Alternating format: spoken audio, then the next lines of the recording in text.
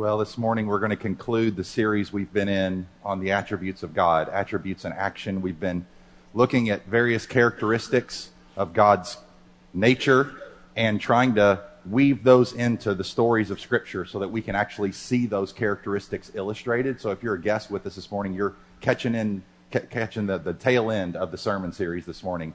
But it does tie into Christmas, because the attribute that we're going to consider this morning is the truth of God. God is true.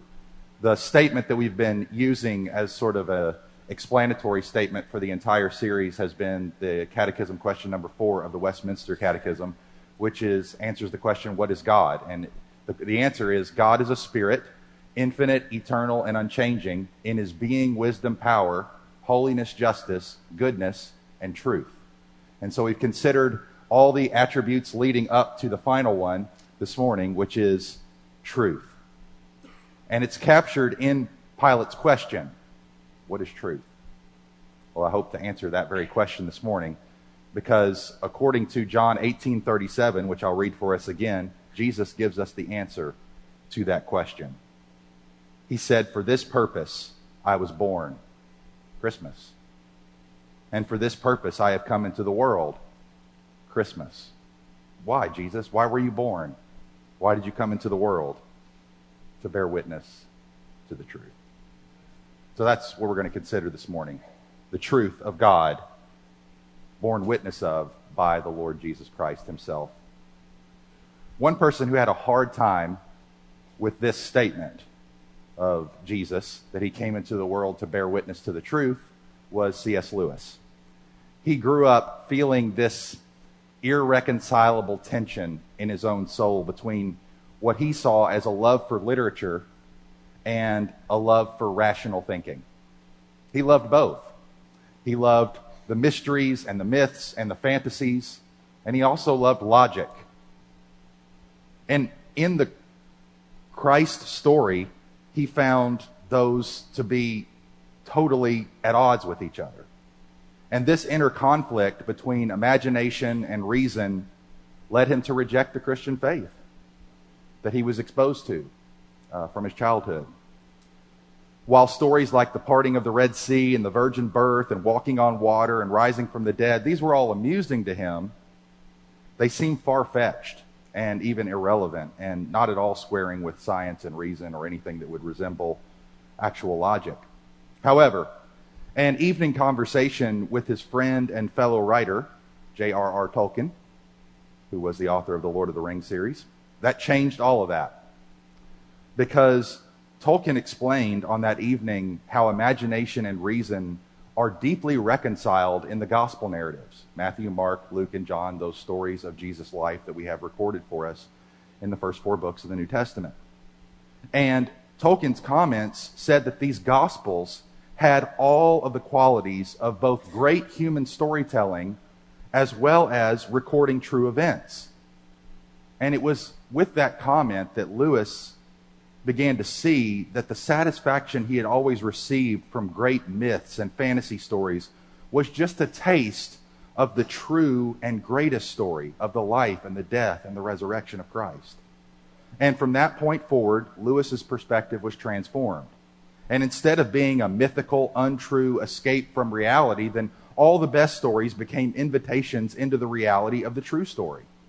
And both J.R.R. Tolkien and C.S. Lewis himself, when they wrote fiction from the position of telling a story within the true story that God himself is writing in the life and the death and the resurrection of Jesus Christ. So the Jesus story for Lewis, as it was for Tolkien, had become the story beneath all stories. Similarly, after several months enduring a crisis of faith in his own right, pastor and philosopher Francis Schaeffer told his wife Edith that he believed there was one reason, and one reason only, to become a Christian: because it's true. And that's the only reason. And that was the reason that Lewis gave for why he became a Christian. He wanted so much to not have to be a Christian, but he could not when he was confronted with the truthfulness of the claims of Christ. What is truth? Pilate asks. The Roman governor found himself asking this very question that morning. A group of Jewish leaders were standing outside of his palace and demanding his attention. A mob was forming. They brought with them a prisoner, a man from Nazareth, who was named Jesus. And Pilate asked them what their problem was. Verse 29, what accusation do you bring against this man? They didn't quite know how to answer that question, trying to figure out some way to change Jesus, or change the narrative, or charge Jesus with a crime, but they couldn't, so they just lied. They just threw up a smoke screen, claiming that he was a criminal, but they never specified what his crime was. We read in verse 30, if this man were not doing evil, we would not have delivered him over to you. Okay? Pilate wasn't dumb, though. He knew that it was out of envy that they had handed Jesus over to them. That's what Matthew 27:18 records. So he told the priests to judge Jesus according to their own laws. But that suggestion was not satisfactory. We read in verse 31 again, Pilate said to them, take him yourselves, judge him by your own law. But the Jews said to him, it's not lawful for us to put anyone to death. That was true, and it also revealed their motives. They didn't care about the truth. They just wanted Christ dead. The only problem is that they didn't have the authority to execute him. That's why they needed Pilate. And by this point, Pilate knew that dispersing this mob wouldn't be easy. So in order to get to the bottom of what happened, he brings Jesus in. Pilate wanted to know the truth. What have you done? And when he was on trial for his very life, Jesus said, for this reason I was born. For this reason I came into the world, to bear witness to the truth. Everyone who is of the truth hears my voice. Brothers and sisters, this is what Christmas confronts us with. One main question. Why did Jesus come? And over the course of his time on earth, he answered that question in a number of different ways. But the one that we're going to consider this morning is that he came into the world to bear witness to the truth. Jesus came to tell us the truth. I don't see how a Christmas text could be more relevant for the time in which we even find ourselves. Can I find a person to tell me the truth? Turn on the TV, no one's telling me the truth. I look on social media, no one's telling me the truth. I talk to people, I wonder if they're telling me the truth. What's the truth? That's what I'd like to think about this morning. I want us to shut out all the distractions that come with the joys of the season and just focus in for a few minutes and ask the Lord Jesus, would you please tell me the truth? Would you please tell me the truth?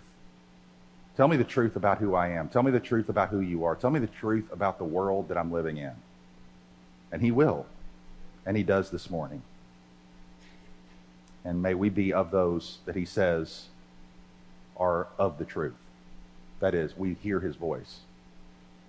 Are we willing to hear what he says?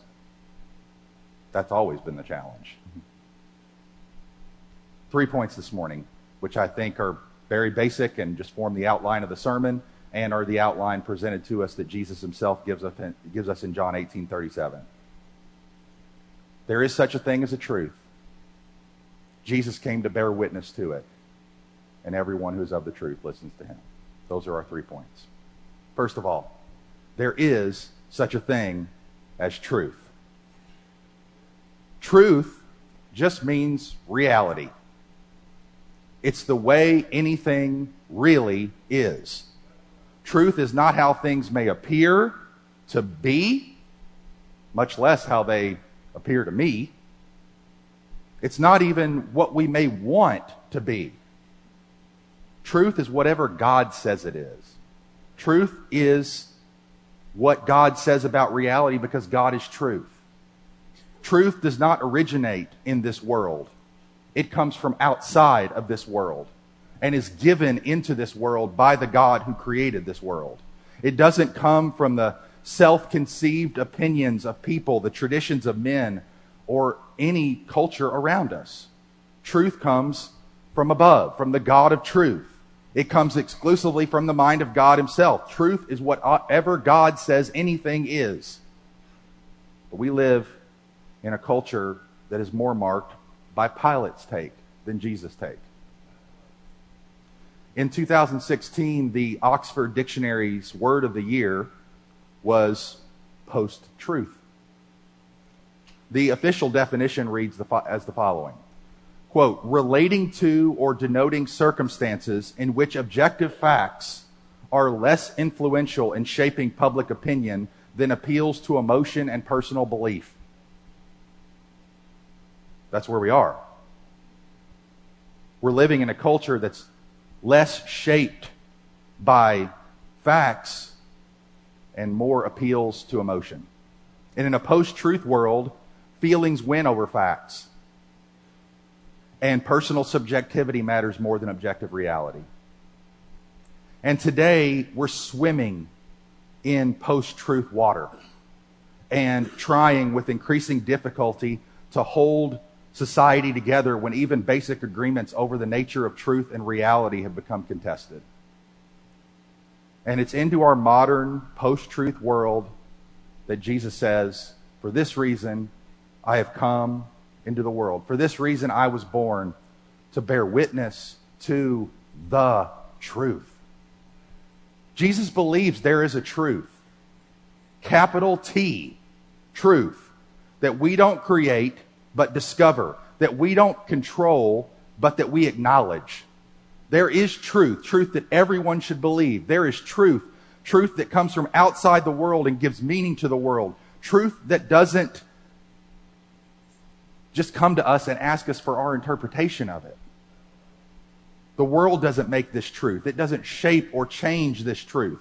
It is the truth, not a truth for me, which may be a different truth for you. It is the truth for all of us, unchanging, absolute. So the first implication of Christmas is that there is truth in the world. Truth exists. We don't create it, we find it. We have no power to change it to our tastes. The written word of God isn't to be subjectively understood by the whims of any of us, any individual. Doesn't mean one thing to one person and something else to another person. Rather, the most important truths have been made known with black and white words that can be parsed and defined and understood. It's expressed in actual words that can be studied and interpreted. Truth is made known to us by God in the specific words of Scripture, and these words have a clear definition. They have a precise meaning.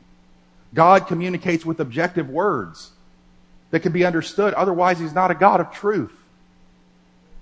The truth is never vague or indefinite. God does not speak in ambiguity or generality that cannot be assigned a clear meaning. Truth is never uncertain or unclear, but it's precise and exact and explicit and factual and rational and crystal clear. However, in a post-truth world where we don't believe in such things, what fills the gap? Well, what fills the gap when capital T truth is no longer acknowledged is the same thing that filled the gap in our passage. Power. Look at verse 38. Pilate said to him, "What is truth?" After he said this, he went back outside to the Jews and told him, "I find no guilt in him. But you have a custom that I should release one man for you at the Passover, so you want me to release to you the king of the Jews?" They cried out again, "Not this man, but Barabbas." Now Barabbas was a robber. In the absence of capital T truth, what we are left with is mob rule. The opinion of the ungodly majority seeking to enforce their morality by power on the populace. The kingdom Jesus is bringing doesn't result in that kind of activity. He told us, look at verse 36. Jesus answered, "My kingdom is not of this world. If my kingdom were of this world, my servants would be fighting." Jesus' kingdom doesn't breed fighting. The world's kingdoms do. And this is why we see fighting all around us. Because the kingdoms of the world are filled with it. And our earthly kingdom is no less the same. It's why we see the rampant vitriol in the world today. Because with the loss of truth, all you have is power. And with power comes the desire of the populace to demand of the government reinforcement of our evil wills. The angry mob wasn't the only one seeking to exercise their power at the expense of truth. Pilate was as well. In verse 6 we read the following: "When the chief priests and the officers saw him, they cried out, 'Crucify him, crucify him!' Pilate said, 'Take him yourselves and crucify him, for I find no guilt in him.'" Exasperated by the Jews' complaints and unnerved by Jesus' reticence to speak, Pilate retreated back to his own power, didn't he? When he called Jesus in again and said, "I have authority to put you to death." Power. And Jesus said, "You'd have no power at all if my Father didn't give it to you." Pilate retreated back to his own power, reminding Jesus of the great authority that accompanied his position. Perhaps if confronted with so great an authority, Jesus might concede under the pressure.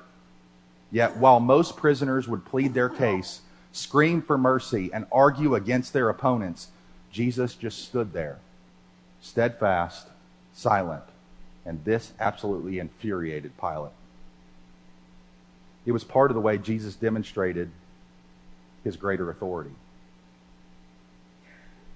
Jesus could have recognized Pilate's power. He could have spoken with him privately or sought to reason with him until he saw the merits of his case and the unjust accusations of the crowd. Jesus could have totally convinced him. But such a response would ultimately have been an admission that Pilate was really in charge and that Jesus' future lay in the hands of an earthly king. So Jesus responded instead by challenging Pilate's claim to authority. Jesus was showing that he came to bear witness to the truth. So that's our first point. There is truth. Jesus believed it. He came to bear witness to it. And that's our second point. Jesus came to bear witness to the truth. See, being co-equal with the Father, Jesus can bear witness to the truth because he is the truth. He is perfectly situated to bear witness to the truth because in John 14:6, Jesus says, "I am the truth." Not a truth, but the truth. His claim to be the truth means that he possesses an exclusive monopoly on all truth claims. Anything that's true, Jesus says, that's mine. The definite article "the" before truth means that he is the truth, the only truth. There is no truth outside of him. He alone testifies to the truth. He alone gives shape to the true reality of all things. Revelation 1:5. He is the faithful witness, the Amen, the faithful and true witness. So what is the truth that Jesus came to bear witness to? Well, in an ironic twist, Pilate tells us twice himself. And I want to show you the two things Jesus came to bear witness to represented in the words of Pilate. First of all, verse 19, or chapter 19, verse 5. Notice what Pilate says. "So Jesus came out wearing the crown of thorns and the purple robe. Pilate said to them, 'Behold the man.'" That's true. That's true. Behold the man. Jesus is the perfect man. The soldiers have whipped him and lacerated his skin. They've mocked him. They've placed a crown of thorns on his head. They put him in a purple robe, and now he stands before Pilate, before the crowd, before us. And Pilate says those words, "Behold the man. Look at him. Here's the guy." How right he was. John began his gospel with these words, "In the beginning." Only this time, the story that John is telling us is the story of a new creation. The Word, who was with God and was God. God is the Creator who makes the sun and the moon and the stars and the birds and the fish and the plants and the animals. And on the sixth day of creation, God made man in his own image. He created Adam and named him and commanded him to rule wisely over the good world that God had made. He breathed into his nostrils, and Adam became a living being. Here he was, the glorious fulfillment of all of God's creative plans and activities, a real, live human being. You can imagine God saying on that Friday, admiring his handiwork, behold the man. The masterpiece of God's creative work. And not long after that, though, you know the story, God speaks again. Adam, where are you? God found Adam, and Adam found God as a judge. He was hiding because he was naked. Who told you that you were naked? God says to Adam. What have you done? Adam was ashamed of himself, and the result of his sin and guilt and shame would be the thorn-infested ground that would make his work difficult. He was created as the pinnacle of God's creation, the only creature, along with Eve, to bear God's image. But as the result of sin, he would be cursed to till the ground and fight against the thorns. But also in the garden, as we saw last week, God promised to Eve a son, a man, a true human being, who would come to crush the head of that crafty serpent. A second Adam who would come to put right what had went wrong under the first Adam's rule. The Word would take on flesh and dwell among us, live like us, live with us. All his life would be preparation for his death, and he entered this world with the express purpose of one day leaving it, so that in leaving this world we could enter his. And it was on another Friday morning, 2,000 years ago, that Jesus stood before the people and heard, behold, the man.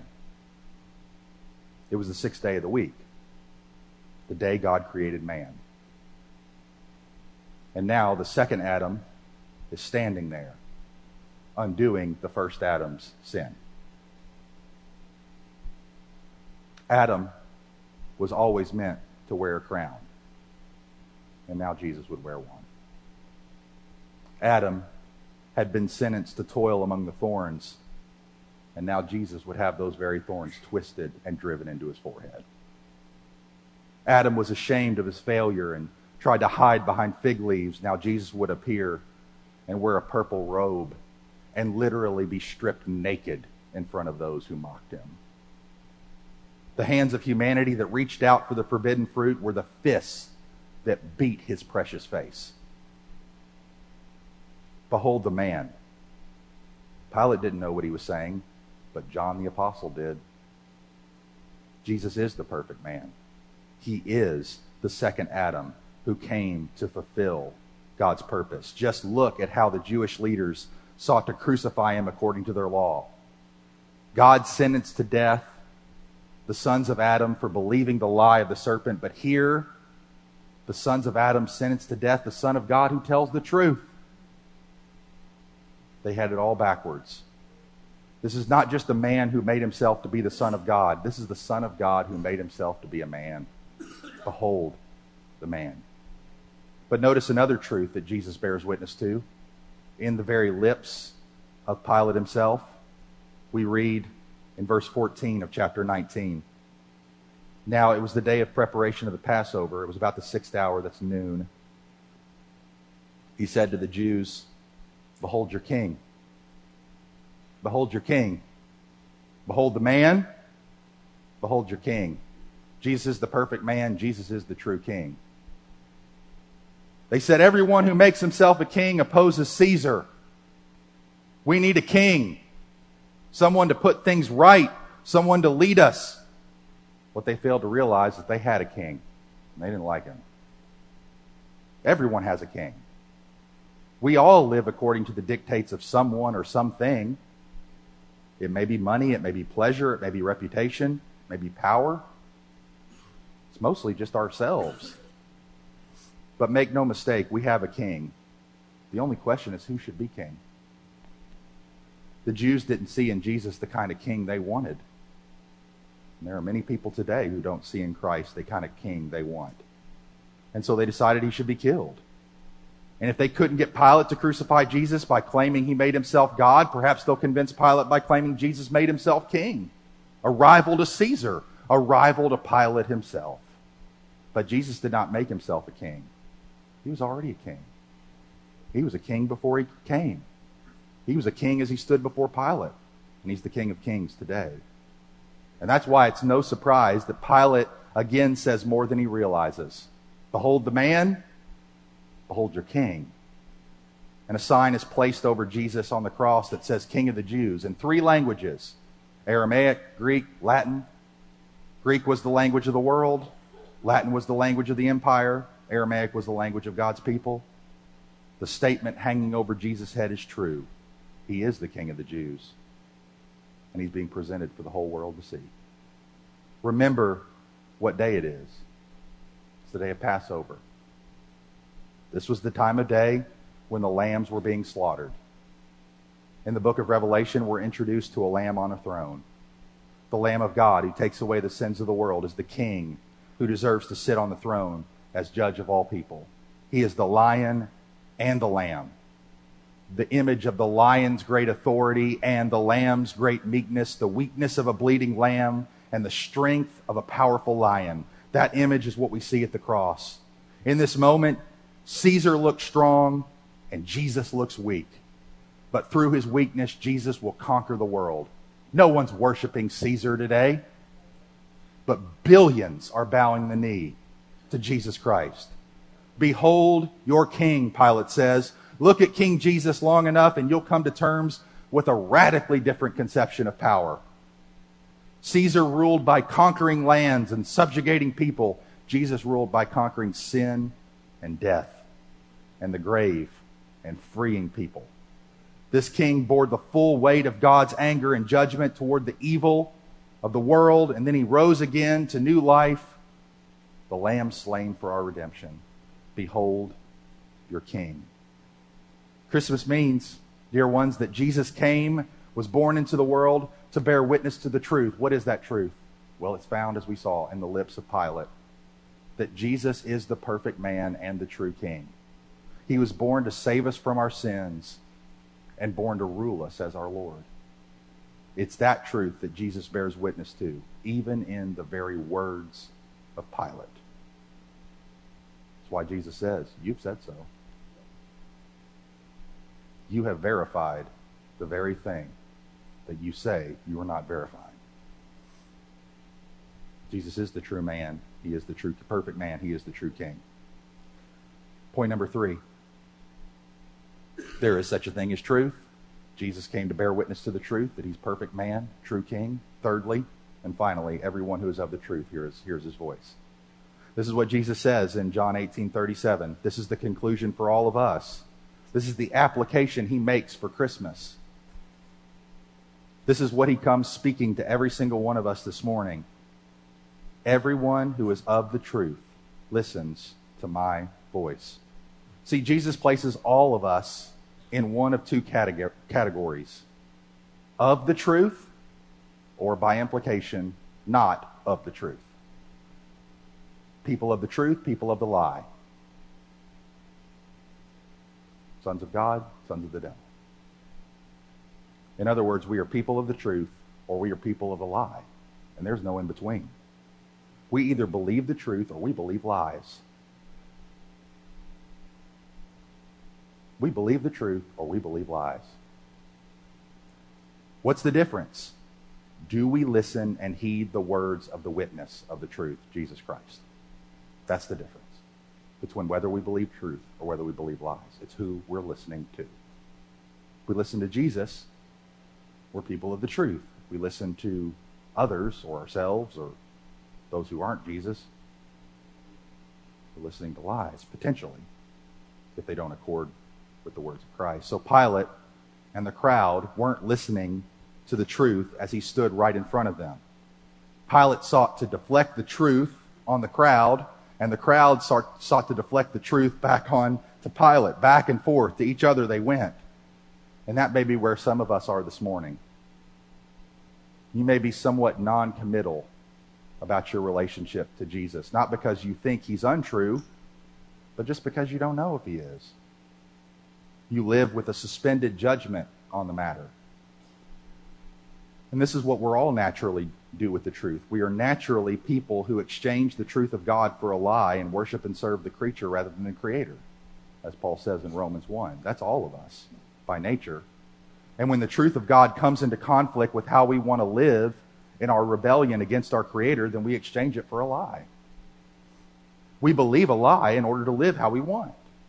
Instead of worshiping the Creator and submitting to Him, we worship and serve the creature, which is mostly ourselves as the creature, and submit to ourselves, and so we resist the truth. But why do we do that? Why do we resist the truth? Because deep in our souls, we have the remnants of Adam's sin in us. That's why. We have the desires to be the masters of our own destiny.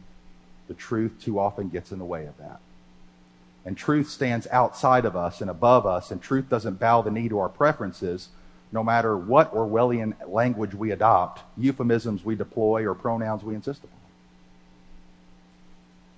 As John Webster wrote, the truth about the world is something over against us, something that we cannot subdue. Truth cannot be commanded. Instead, it commands us. It forces us to acknowledge the world and we within the world are what they are, independent of us.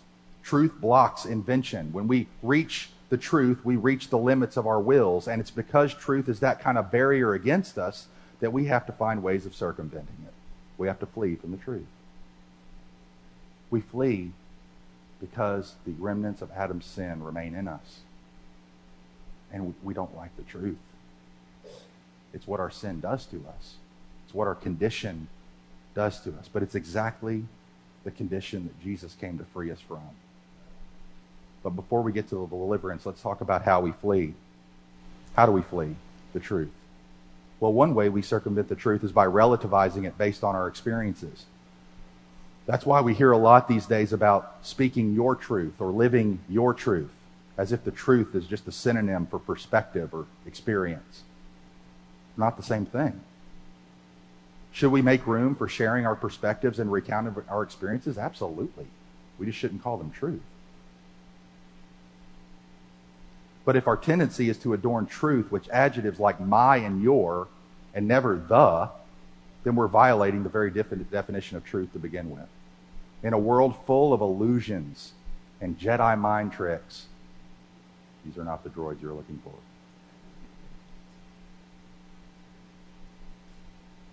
In a world full of such illusions under the sway of the evil one, the father of lies, praise the Lord for the Son of God who comes to bear witness to the truth. He unmasks all of our human pretensions, sounds the death knell to hypocrisy, and exposes the forces of destruction that wreak havoc in our lives and spoil God's good world. His words shock, his voice offends, but he comes to save sinners, and he doesn't bear false witness. Maybe you're here and you still have your doubts. But according to the Bible, you're not alone in your doubts. Even the disciples of Jesus, those who lived closely alongside of him and saw him walk on water and turn water into wine and raise dead people to life and still a storm and feed thousands of people with a small amount of bread and fish, would say things like this. Matthew 28:17. Even as he stands there resurrected, when they saw Jesus, they worshiped him, but some doubted. Now Thomas, John 20, was not with them when Jesus came. So the other disciples told him, "We've seen the Lord." But he said to them, "Unless I see in his hands the mark of the nails and place my finger into the mark of the nails and place my hand into his side, I will never believe." Unbelieving Thomas is in all of us. Knowing this, Jesus provides evidence for his resurrection miracle to assure us. In Luke's gospel, for example, we're told that Jesus himself stood among his disciples. Luke 24, they were startled and frightened, and Jesus said to them, "Why are you troubled, and why does doubt arise in your hearts?" Here, Jesus invites his disciples to doubt their doubts and helps them by engaging their senses. See my hands and my feet. This is I myself. Touch me. See, for a spirit does not have flesh and bones as you see I have. And when he said this, he showed them his hands and his feet. Based on such encounters with Jesus, Peter would later write, 2 Peter 1:16, We do not follow cleverly devised myths when we made known to you the power and coming of our Lord Jesus Christ. We were eyewitnesses of his majesty. Similarly, John would say in 1 John 1, 1-4, that which was from the beginning, which we have heard, which we have seen with our eyes, which we look upon and have touched with our hands concerning the word of life.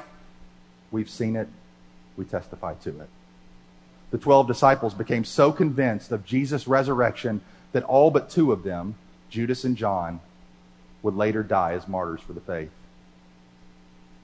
As one writer said, people will die for their religious beliefs if they sincerely believe they're true.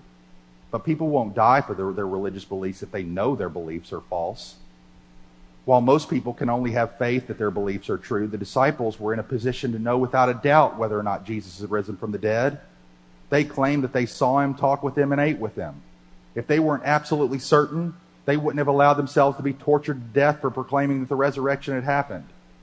See, that makes this utterly unique form of martyrdom. See, we will see martyrs today who will die for a faith they have never seen. But what kind of disciples would die for a faith they have seen if that faith were false? They had seen him. They were with him, and they died. The disciples were in the unique position of knowing that if they had truly encountered the risen Christ or not, if the disciples were purveyors of a conspiracy that they knew wasn't true, and then they submitted to their own horrific deaths, they did so for a known lie. The more rational explanation is that they actually witnessed the resurrected Christ and staked their lives on his testimony. The Gospels also cite how Mary Magdalene, a former demoniac and likely prostitute, was the very first witness to Jesus' resurrection. No one would have taken seriously the testimony of a woman like her. According to Jewish historian Josephus, a woman's testimony would not have even been admissible in a court of law. Celsus, a 2nd century critic of Christianity, mocked and discredited Mary Magdalene as, quote, a hysterical female deluded by sorcery. If the gospel writers were merely trying to build a tight case for the appearance of Jesus after the resurrection, they would not have inserted the irreputable Mary Magdalene as the first eyewitness. There's only one reason why the gospel writers would have mentioned such a discredited source. It actually happened that way. And the truth of this claim does not rest upon the one who bears witness to it. Because ultimately it will be Jesus bearing witness to every heart who comes to believe in him. If you believe in him and have received his truth, it's because he bore witness to his truth into your own heart. He himself, by the Holy Spirit, did it. So brothers and sisters, as I conclude, as his followers, let us be people of the truth.